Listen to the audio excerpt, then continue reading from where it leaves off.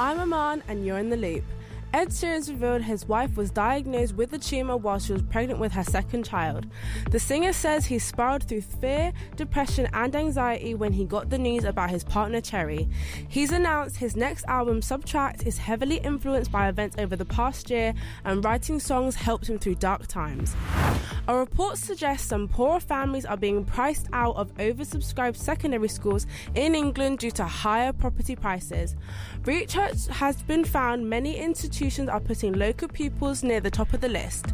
The University of Bristol studies found only a small number of secondaries prioritise students eligible for pupil premium support linked to free school meals.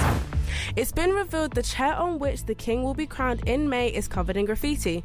The scribblings found during restoration work thought to have been carved by visitors to Westminster Abbey in the 18th and 19th century.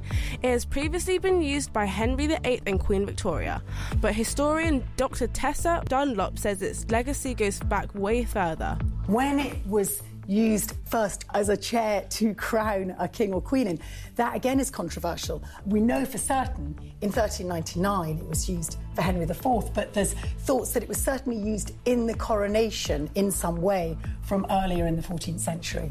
That's your Loop News Roundup.